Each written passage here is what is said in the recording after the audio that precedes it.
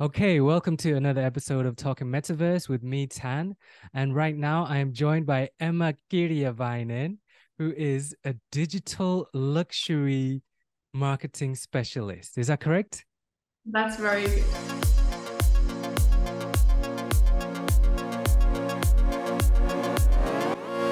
Well, let's start with defining the word luxury. So, what do you define as luxury brands or luxury items?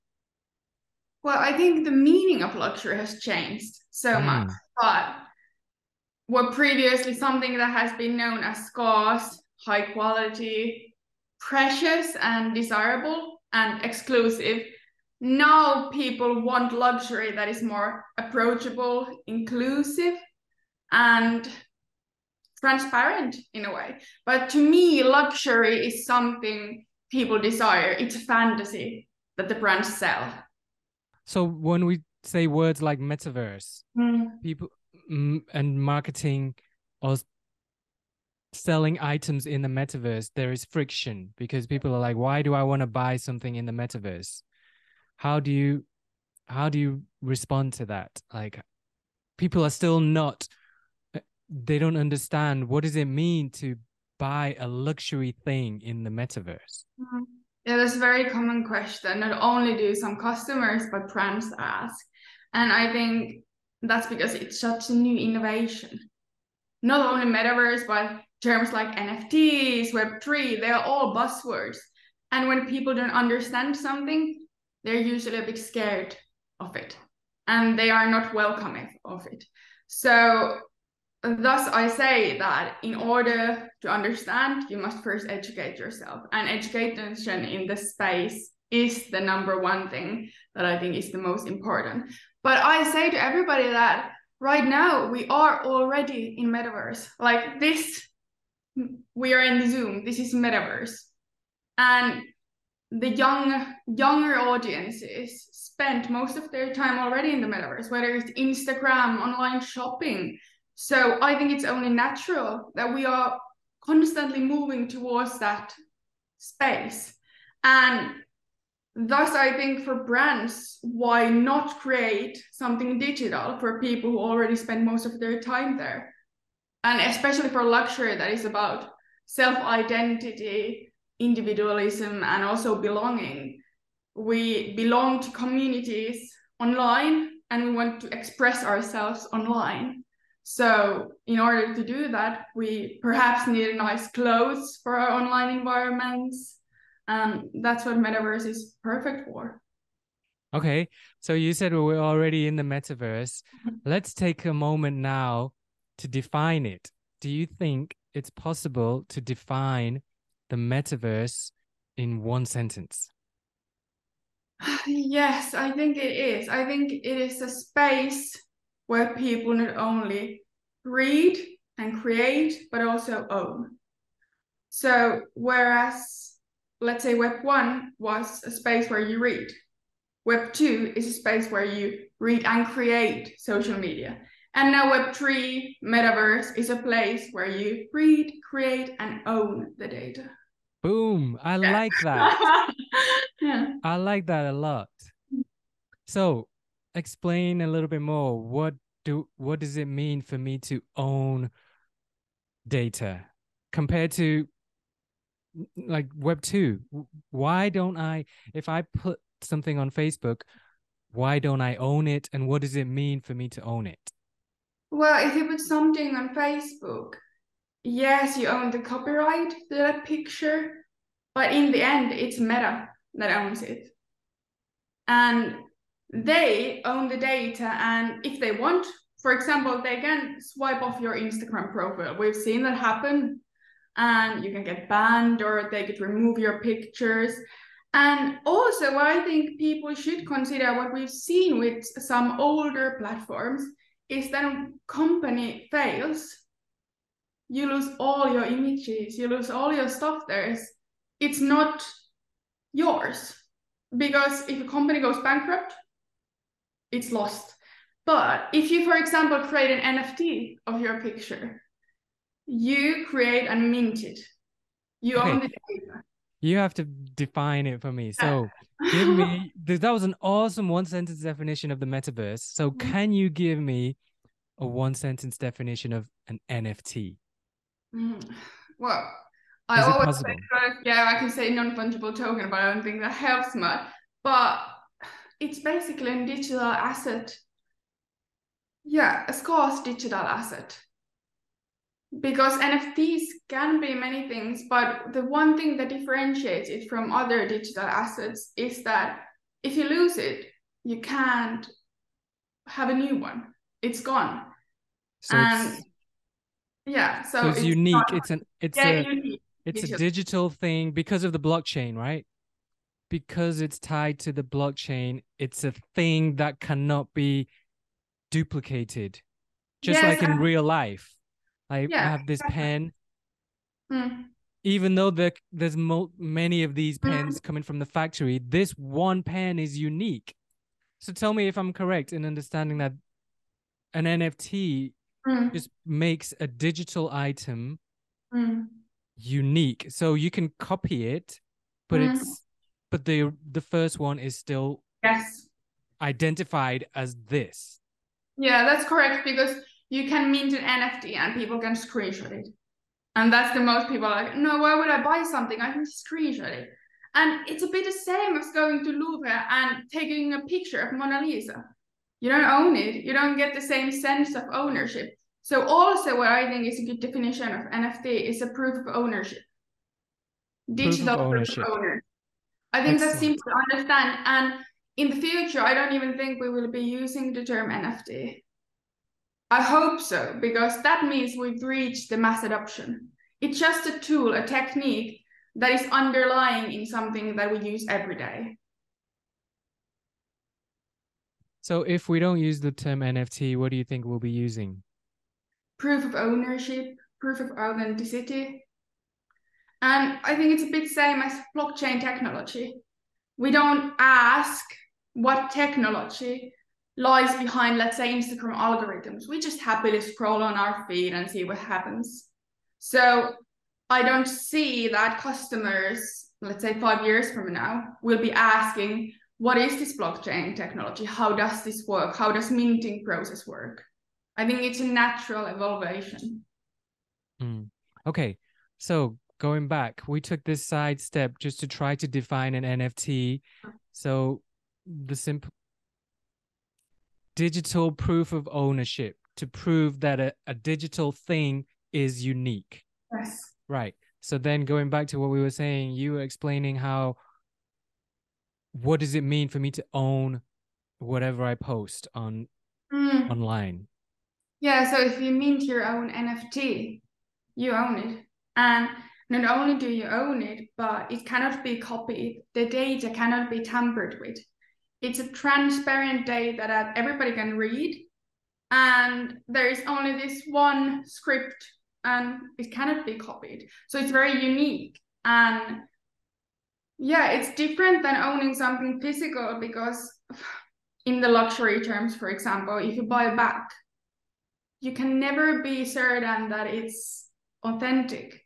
And same with art industry. It's super hard nowadays with the super fakes to know what's real and what's not. With NFTs, you always know what's real and who owns it. Hmm. So, Okay. for example, with the photo comparison, if you just mint your own photos, you do own it. And not one company owns it. It's yours. And that's why people say that Web3 is decentralized. It's not centralized ownership to one company or one community or one individual. Everybody owns their own stuff there. Can you talk a little bit about your journey into this world? So when did you first discover Web3, Metaverse? Well, I've always been interested in luxury. Like I was that kid who read Vogue as a child. So I always knew I wanted to do something in the luxury realm. And then I always have also been a nerd. So I love math, chemistry, formulas, and data. And thus I've always been very curious about new innovations. that could help solve problems in the luxury industry. And I got first introduced to the concept of NFT in 2017. And I was like, what is this? I want to know more. And as I think many people who are in this industry knows, that once you go into that rabbit hole, it's no coming back. So it was a continuous educational journey for me. I just learned more and experimented on different spaces. And then as Aalto University, I did my master's thesis on the future of luxury fashion through NFTs. So I decided already in university that's what I want to focus on, and I want to learn more and be a professional in this space. Can you just tell me again, what was the name of your thesis? Future The future of luxury fashion through NFTs. Future of luxury fashion through NFTs. And the professors first were very like, what's an NFT? We don't know if we want you to write about it. I'm very hesitant because this was, 1 year ago. And they were like, it's a very volatile space. We don't know if we want you to write about this. And I was very persistent that, yes, I do believe in it. And they were like, okay.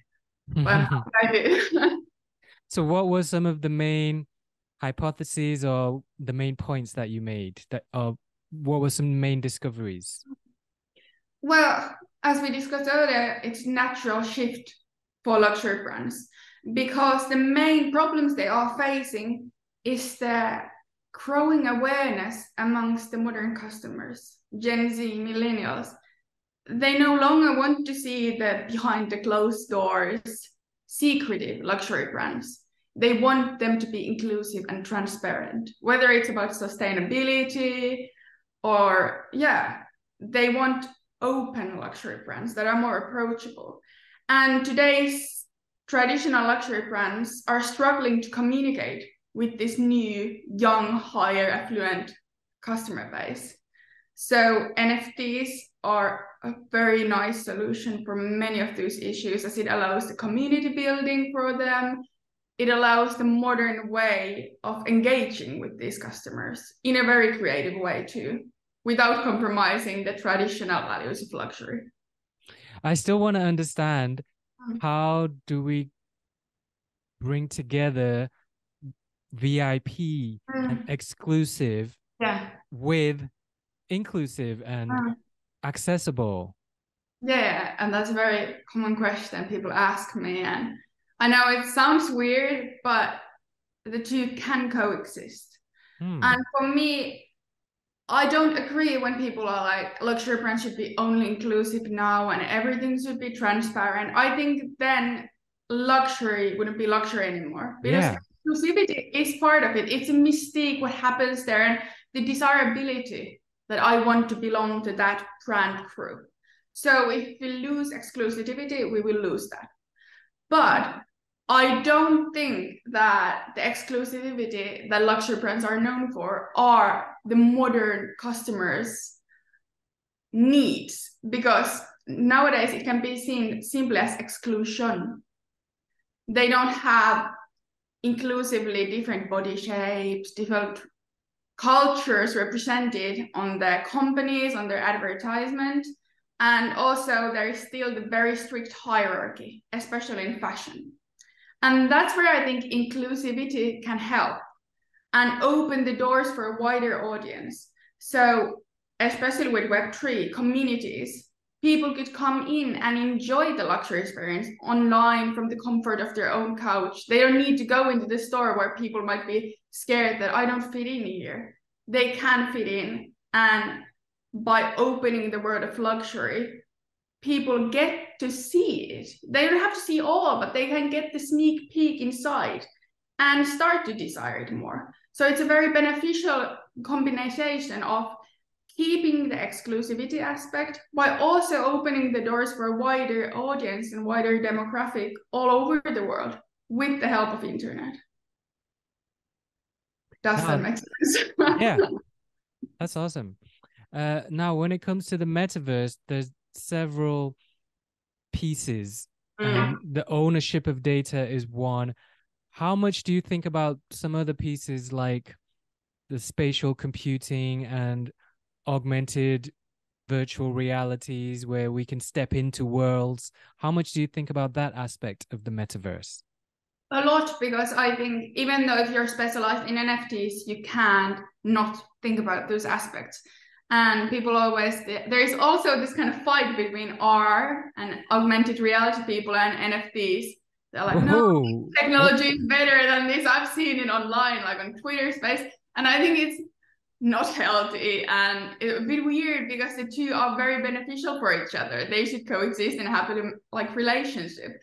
But yes, I do think them a lot, and especially augmented reality is something that luxury brands should implement ASP, and they have already. There are the virtual fitting rooms, and especially during COVID, we saw Fashion Week being held online and people being able to try on clothing or accessorize through AR filters on Snapchat, for example. So yeah, I do think them a lot, think about them a lot, and think they're at least as valuable as NFTs for Metaverse. Mm. So Finland is, I think, really advanced when it comes to technology. The Finnish technology ecosystem is always welcoming of this kind of stuff. There's exciting communities. How is it over there in France? Is it any different in your opinion? I think technological skills in Finland are better, and there is less bureaucracy in terms of implementing the new technology. So Wait, I think there's less bureaucracy in Finland? Yes, in terms of implementing that, in my opinion at least. But I think it's still, they're very similar. And of course, one must consider that France is a much bigger country in terms of population. So here there is also more companies that are Web3 focused. So I would say that the space here is bigger and doing very well at the moment. And I hope that that will reach Finland. But in Finland, we have very good basic skills to truly actually be the Web3 hub of the world if we want to. But there has to be more regulations and clearer guidelines for taxes, for example, because that's a big mess right now. And that also is a big stop sign for companies to build Web3 initiatives in Finland. But here the luxury market is also, I have to say, like, yeah, so much bigger. And that's one thing why I do work and want to work a lot abroad, because in Finland there isn't many luxury brands. That's a great point. Like when you think of the word luxury, I almost think of France might be the first place I think of. Yes. Monte Carlo and Saint-Tropez and yes. I think for me it's the home of luxury and home of quality also, and the old-fashioned heritage. So it's very interesting to see that here there are already many brands that are seen as the traditional luxury brands that are actually implementing NFTs and Web3 initiatives. And I hope that will reach Finland, but I think it's a bit slower adoption. I've noticed that in Finland, everything comes a bit slower than the other countries. We see the implementation happening, for example, in US, London, Paris, and then it comes to Finland. So I really hope that maybe we could be first at something. And maybe that could be with Web3. Maybe we could do some crazy big implementation inside our country and be the first. How do we, people like me and you, how can we make that happen? Education. I think education, I can't highlight that enough, because still that's the biggest thing that is in the way of implementing Web3. And the biggest thing why people are also scared. When you say NFT today, the response is not positive. Think about this week, FTX, Binance, the big companies are losing. And the mainstream media is very much against NFTs. And you can't even blame them. I mean, if you think about the news, they're very true most of the time. But also, there is the sense of not understanding that makes people write about NFTs, write about Web3 very negative, and also sometimes in a false manner. And I think that if we educate people on what a Web3 is, what it means, how it should be used and why it should be used, then only we can reach the mass adoption. Sure, I don't want to go on too much of a sidetrack, but I do want to say, when you say mainstream media is against this and negative articles, my question is always, what is the mainstream media positive about? Like they're actually not positive about anything. I'm True trying to when you think, think about it. what do they like?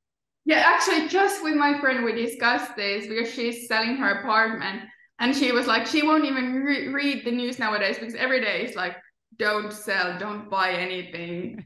Economy Sell is and dying. don't buy. She was like, I hate the Don't do. newspapers. Yeah, yeah. So I get your point, but I think maybe not even negatively, but the use of false terms is scary to me because I would be a millionaire if I would get €1 every time I see the words pyramid scheme or scams used in the context of NFTs. And of course, there are scams, there are pyramid schemes, but that's natural with every single new innovation, especially with tech innovation. Think about the tech.com bubble in the 90s. Mm-hmm. This isn't not like anything new. So thus, I'd hope that perhaps they would keep it down a bit for us to actually first educate people, and then they can make their own decision based on their own research. All right. So last thing before we finish, we talked a few weeks ago about one of your tweets, and I thought it was really interesting. I think you questioned something like, when will it come a point when we spend more time online than we do offline? I'm wondering, like, have you thought about, I mean, you obviously have thought about it. We're almost there. And I think for a lot of people, a lot of people are spending more time online than off. I think about like some of the teenagers now. Their school is online.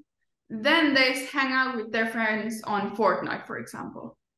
They communicate via WhatsApp, Instagram, share their life there, share their experience and their existence online. I think they already do spend increasingly more time online than offline. And I think for myself, it's becoming almost 50-50, especially after COVID, after we realized that most of the work should be and can be done online.